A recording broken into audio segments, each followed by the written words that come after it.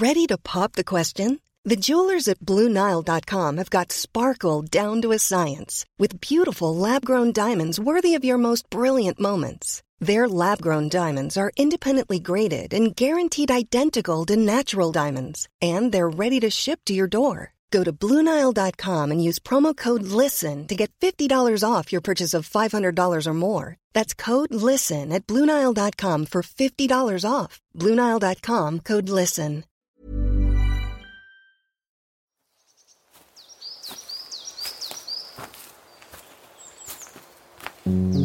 Hello and welcome to the Stompcast with me, Dr. Alex George.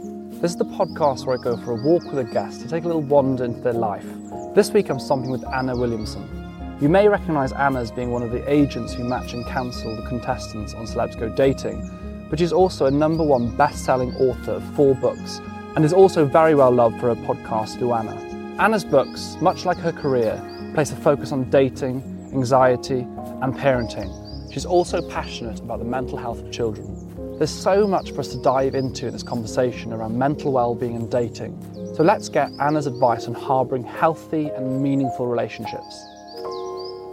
Welcome to the Stompcast. Thank you so much for joining me. Thank you. Honestly, I've been really looking forward to this, Alex. Firstly, because it's made me actually get outside my house today. In a very wet and windy and gale-forced day. Although it's stopped for a moment, let's be positive. I'm such a fair weather person. I moved back to the countryside and I have to push myself to get back out on the bleaker days, which is a good thing to do. Always good for the soul. Well, I'm glad that you've joined because you do so much work in the space around. Yes, I mean people might know you from Celebs Go Dating, the work there, but you've done your 4 books in. So much of your focus has been essentially around mental health. I mean, you talk a lot about relationships, but really it's about the health and well-being of the people in the relationships, how you conduct yourself, how you look after other people, and how you kind of navigate life's challenges, because your relationships by nature are turbulent and challenging. They are. Whether that's a parental to a child relationship or whether that's kind of friendship or romantic relationship. Well, that's the thing, because it's the one thing that we can all relate to, relationships. Oh my gosh. Heartbreak. But we all have relationships, like exactly as you just said. It starts from the moment we are conceived. Absolutely. The moment we have a relationship. We cannot be without companionship. I mean, there was a big trend kind of more than a couple of decades ago, but a few decades ago, where it was like, look, bring children up to be tough and on their own, and don't cuddle a needy child and all these kind of things, and everything is pointed that was absolute nonsense. And actually, we have unfortunately a lot of people who have grown up from that who therefore don't understand how to be attached healthily, who struggle with that kind of chronic rejection. And now we've kind of thankfully going back much more towards actually nurture children in a kind of loving, don't be worried about like restricting. You can't overlove a child. No, and you're so right. I mean, I think as the trends have gone on over the years, and in psychotherapy and all of the different schools of thought around attachment and love, and I remember the trend when my parents had me and probably had you. It was don't spoil it with love too much. Pop it down and on its own, cold in a little pram somewhere. Asleep, Exactly. And it is interesting, obviously, to work out and find out your own path. But as human beings, we are animals that belong. We need to feel belonged to. We need social interaction, which is why throughout that pandemic, so many of us struggled. Absolutely. Including me, and I'm married with kids, and I still struggled not being able to see anyone outside that circle, because it's not. That is not what we're designed to be like. No, I mean, and it's very much a evolved state that we have, that by sharing and by sharing the load and by having a family structure and a community structure, it's the idea that is the best way to survive, isn't it? Like if you belong to a clan of 20, 30 people, your chance of survival is so much better, infinitely higher than being alone. So we are quite literally evolved to look and seek companionship, aren't we? We really are, and it's a very well trotted out phrase now, particularly in the parenting world, which I obviously can relate to, having 2 of my own, but it takes a village. But it doesn't matter, wherever you are in your stage of life, it really does. People need people. And funnily enough, I mean, my husband's Sicilian, so it's part of, in fact, actually it was one of the big reasons, I think, one of our big shared values was family, actually, when we met, because he sees the importance of being in a big family where there's a massive hierarchy going on there, and I feel the same. I come from a very loving family and supportive family. Don't get me wrong, we can certainly argue, but it's so important, and I've had my struggles in the past, particularly with my mental health, which I talk very openly about. And honestly, if it hadn't been for my family being around, I don't really know where I would be, because for me, they are the bedrock and the foundation of who I am as a person. I have a very secure attachment. I'm very fortunate to say. Attachment styles are very in vogue. Yeah. But I do, I have a very good foundation. And I think, everything that I've gone on to do and continue to go on to do in life, I think really has come from what I've modelled from my family and from my parents. And, I think the older I get now, I feel very fortunate, actually. More than ever, because I see so many people around me that aren't as lucky to have that kind of upbringing.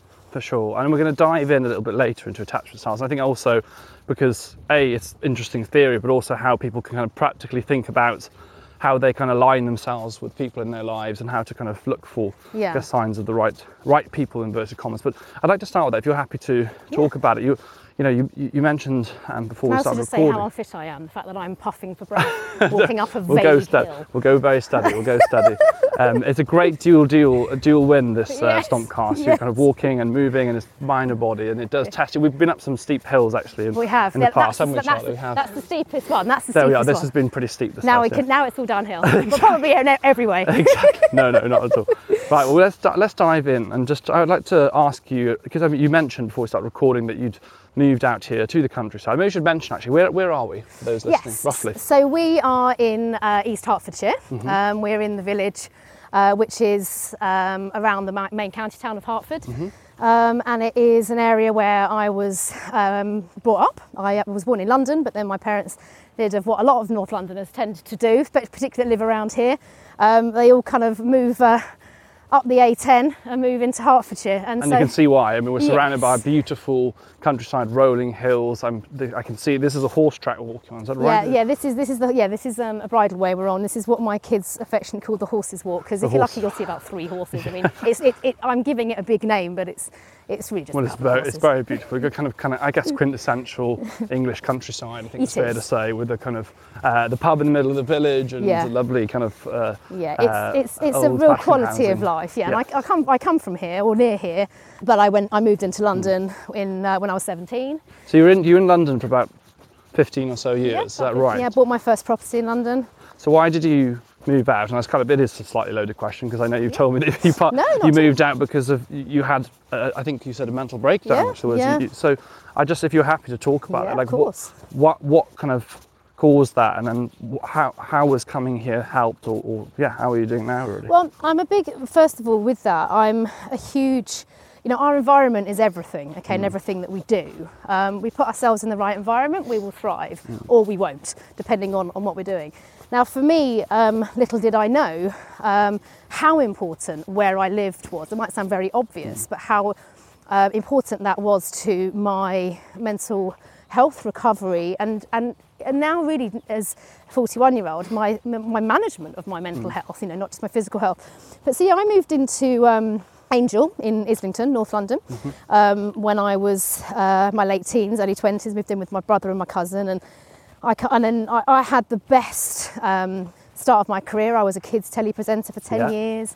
I was, honestly, Alex, I was living the dream. I consider myself You've done very well. You've done so much. Thank you. You're kind, and I hope that doesn't come across in an arrogant way. It doesn't. But in a way that I'm a very glasses half full kind of person. Well, it's also being grateful for life's opportunities, and you work hard for those opportunities as well. They don't come. I think there is always a sprinkling of luck on everything that happens. But I tell you what, there's a lot of graft that goes in as well. You're damn right. You are, and also, what I'll kind of get onto really, because I also know what it's like to be in the trenches, when you really feel in that moment that not being here is perhaps a more appealing thought than being here. And I know you've had your experiences, and you've had some terrible family tragedies to deal with and navigate, and we're always still moving through those processes, and I think that's also what's really important. In fact, one of my real bugbears is when people say to me, and I know they don't mean it badly, they'd say, oh, how did you cure your anxiety disorder? And I'm just like, well, obviously you're a doctor, you know. And I was like, well, you don't exactly cure it, but that just places pressure on the very notion of not. Well, it's like the idea. I mean, I go on a lot about grief and the idea of stop trying to expect to kind of be okay that someone's died. Like, when is it okay that your mother died? I mean, if you actually vocalise that, you realise how stupid it is to expect yourself to be okay, and it's managing it rather than going, oh, do you know what? It's absolutely fine. I'm cool. My mum died. Yeah. It doesn't happen. It doesn't happen. No. And exactly, it's something you always are constantly managing. And I with grief in particular, I mean, it's more, my husband actually. He lost a parent, you know, and I can see living with someone how that really does come in waves. But myself, you know, I was working in London, I was in my mid-20s, having a great old time. You know, I was kids telepresenter for ITV. And the rock and roll lifestyle. Rock and roll lifestyle, Alex.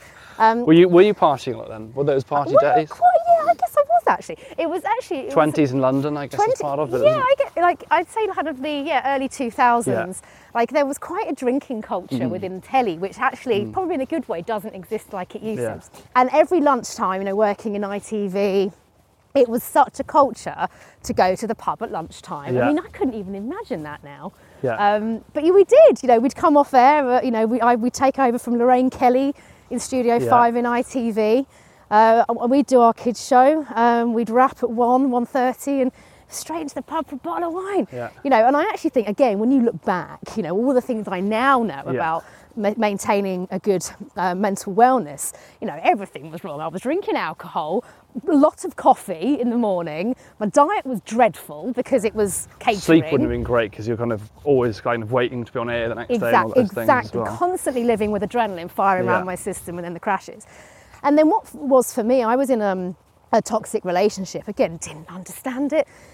Also, look where I've come from. You know, I wasn't. You know, I was pretty naive, certainly when it came to relationships, which is probably the irony now of what I do as a relationship coach. But again, that was a part of the drive for me, I think. And I was in a relationship which was coercively controlling. It was psychologically abusing, and I didn't know what to do. I couldn't really recognise it, other than I was feeling bad. And then over a course of 6 months.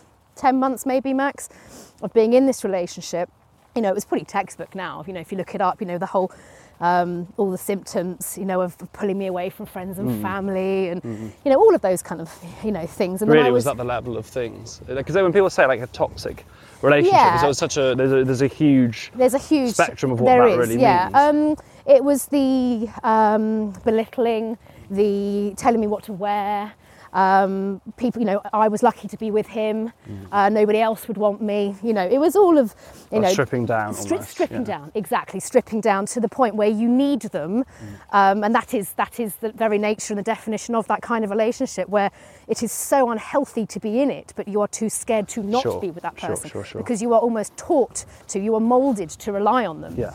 You kind of see something very differently, but like with grief, for example, like my parents stayed in the house after my brother died for a long period of time, and there was almost like a sense of comfort from that house, but it's only when they left that they could really look back and see that it actually was not a good thing. It wasn't actually, even though it may have felt quote unquote comforting, it wasn't actually healthy for them. You know? Probably it becomes your prison almost. Yes, yeah. And it's not until you have that space to then look at something fresh with distance, exactly, in a disassociated way, that you can perhaps then start to almost process what you've been through. That's when I started to experience what I now know as someone that's been through it and has done an awful lot of work on it, panic attacks. And I'd never experienced a panic attack, and anyone that has will attest to how awful they can feel in the moment. And as you will know as a doctor, the amount of people that genuinely think they're having a heart attack. I've had them before. It's horrible. Awful, aren't they? I feel like you genuinely have a feeling that you're going to die.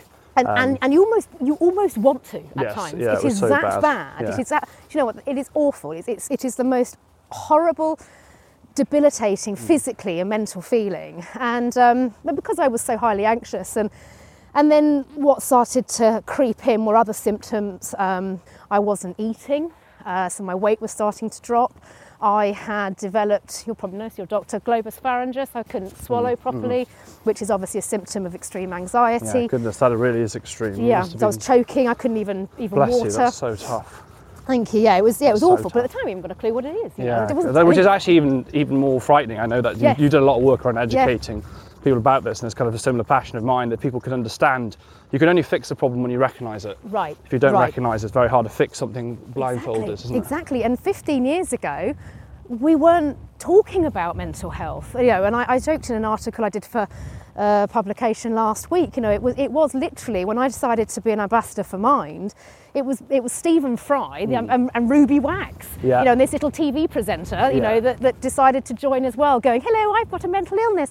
And actually, it's been the best thing that ever happened to me in a very weird way, because, I've learned so much more. But with that whole situation, it had become, I always describe it like I was like a car, as in, running on empty, and then the beeper was going, the red light was on, flashing loudly and hard, saying stop, you got to stop, because I wasn't sleeping. I was an insomniac at that point. I was obsessive compulsive behaviours were creeping in as well. I was doing this kids show. I had this thing about time, which I still have to manage now, actually. I get quite, I know if I feel anxious about something, like flying, I flew back from America yesterday, and I always know that suddenly I get fixated on time. And, is this flight going to take off on time? And because I get a bit anxious around flying, and that kind of is that's when I know I can recognise. Time is one of my anxieties as well, actually. I really have. But time in the moment of so if one of the biggest anxieties for me is if I was to wake up later. So I could not fathom or be able to not have an alarm. And I don't like to feel that I would get up late. I have a big fear. And the biggest setback is the fear of lost time. I was going to say, what's the fear around that? I think it's that idea of I have grown up with this idea of wasted time, which is which I'm learning and I'm unpicking and I'm learning to just. I work through that, but it certainly is something that I know is a trigger point. That time idea is a big thing. I can really relate to that, and I'm sure a lot of people listening to this actually will also relate to that, because it comes down a lot to control or a feeling of that lack of control. And so for me, in that scenario yesterday, I'm flying back from America, I'm not in control of that plane leaving.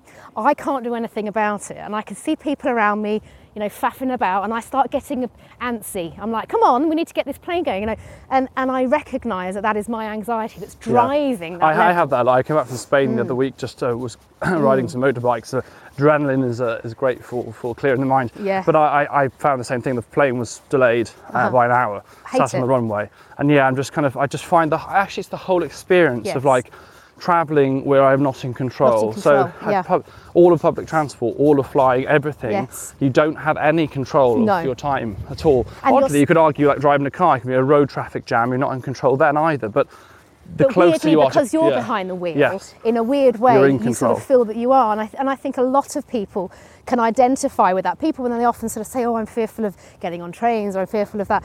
Sure, it could be claustrophobic, it could be anything. But I think a lot of it is so deep-rooted in this feeling of lack of control. And and I know with myself, with my anxiety, which when subsequently going back to this time when I wasn't coping, it ended up in a massive, just absolutely sort of flatlined mental breakdown at work. When was this? That was 2006, 2007, 2007. And it was a pretty unattractive moment. I was. What happened when you say you had a breakdown? What did that? If you don't mind sharing. No, of course not. I'm very open about it. So I hadn't. I mean, at this point of coping, and I say coping, and this is the thing. I felt like such a wally once I'd kind of come clean, so to speak, with my bosses, because they were like, "My God, you're the best actress in the world," because I'd put this mask on, right? And how many of a guilty? I always talk about I'm fine, Ask someone a second time how they really are. Then they ask twice. You get the real answer, right? Time to change campaign. Right, exactly. And it's why I'm so happy that it's so, it's so out there now. But I'd gone at this point, I had left my flat in London. I just wasn't coping at all. I'd gone back to my parents, who live near here, where we are walking now. And I remember at the time thinking, this is bad. I'm a 26-year-old, at the time BAFTA-nominated TV presenter, and I'm lying in bed with my mother, crying that I can't go to work today. And the thought of getting up and prancing about like a tit on my kids' Saturday morning telly show was just far too overwhelming. Anyway, I remember the back of an Addie Lee, car gets sent. I'm like, she's sort of patting me off, you can do this, you can do this. Bless her, she's just trying to do what she's best. She was just trying her best to kind of wheel me out there. Got to work, I hadn't slept. I'm sure I'd been probably messing about with, I probably had found, like Nitols and things like that, nothing of anything that was for prescription, but just to try and get some sleep, and nothing worked. And then I got into work, and I will never forget it. I talked about it in my book Breaking Mad, actually, which sparked all of that. Was I remember coming out the lift at ITV. I don't know if you ever went when it was over at South Bank. Yes, I came out of the lift. It changed just it was just changing, the time when I was at Love Island or whatever. Yeah, and I came out, and I just remember my heart sinking, and probably the 85th panic attack of the day. And it was bustly. The live show had just come off air. GMTV had come off air, and one of my colleagues who I didn't realise. Well, I knew she'd been off. I didn't know why. It turns out she'd been off for depression for 6 weeks. Takes one to know one, right? And she looked at me twice. When you're right. And I remember it was just that moment where I talked so passionately about asking the right question at the right time to that person. And for whatever reason, it was the moment to say, no, I'm not. And I think it was the way she looked at me with such concern that made me say I'm not okay. Burst into floods of tears. It's almost like a release, isn't it? When you're like, do you know what, I'm not okay. It's like a moment of like, do you know what, you feel seen, don't you? It was life-changing. It sounds so cheesy. But it was like, I can't keep this crap up any longer. Because it requires energy to pretend you're okay. Oh, it's exhausting. Pretending you're fine, is so tiring. And so we live in an age now where, authenticity and vulnerability, these are all big buzzwords. But there's a real catharsism in those, when you don't have to, you're the same. This is why I think I know so many people identify with you, why I enjoy following you. Because I'm like, God, how refreshing! But I love Love Island. He's not talking crap. You just have to be honest with yourself. You have to be honest with yourself, though, don't you? And I think there's moments when you find yourself pushing through, muscling through, but I'm fine. And then actually, when it gets to the point where you're almost like, if you carry that suitcase, it's so full of weight. You can't carry it anymore, you drop it, and it's almost like release of dropping it, going, do you know what, I can't carry this anymore, no, things aren't all right. It's not okay, you need to unload it. Yeah. We do, I'm a trained childline counsellor, which was something I did that's amazing. Thank you, I did when I was, as a kids telly presenter. That was the start of me being interested in therapy, because I ended up having a lot of therapy. Oh, this is amazing, seen the light, made massive changes in my life, ditched the crap boyfriend, started working on myself. I was fascinated. And at Childline we do about the bag of worries.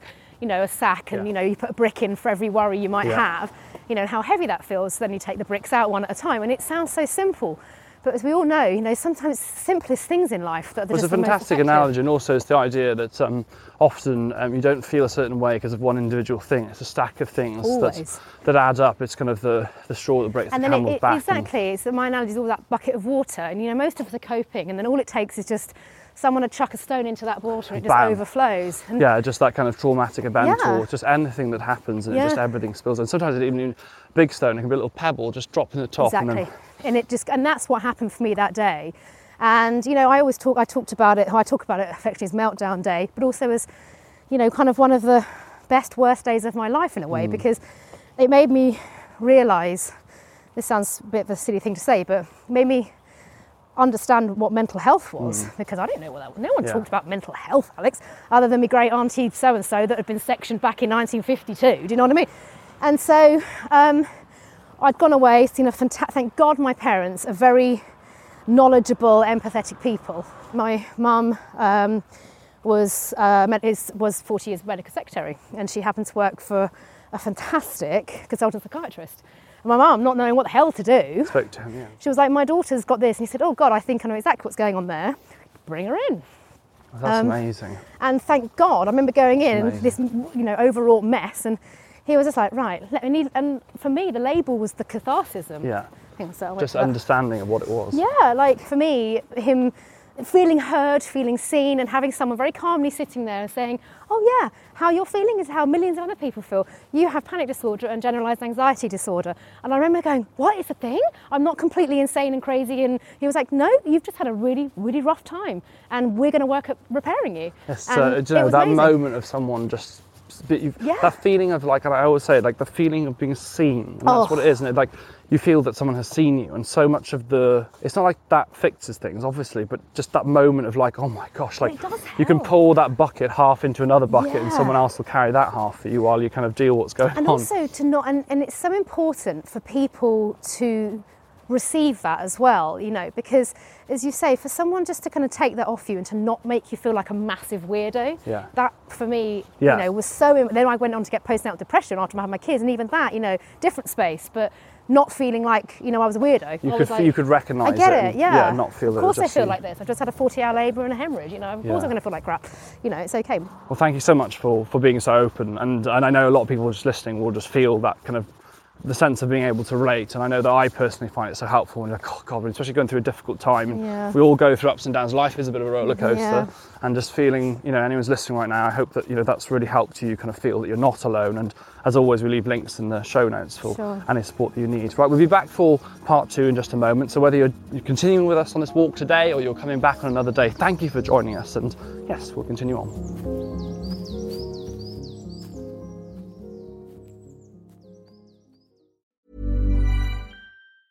Ever catch yourself eating the same flavorless dinner 3 days in a row? Dreaming of something better? Well, HelloFresh is your guilt-free dream come true, baby. It's me, Keke Palmer.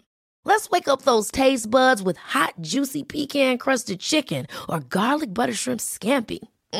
Hello Fresh. Stop dreaming of all the delicious possibilities and dig in at HelloFresh.com. Let's get this dinner party started.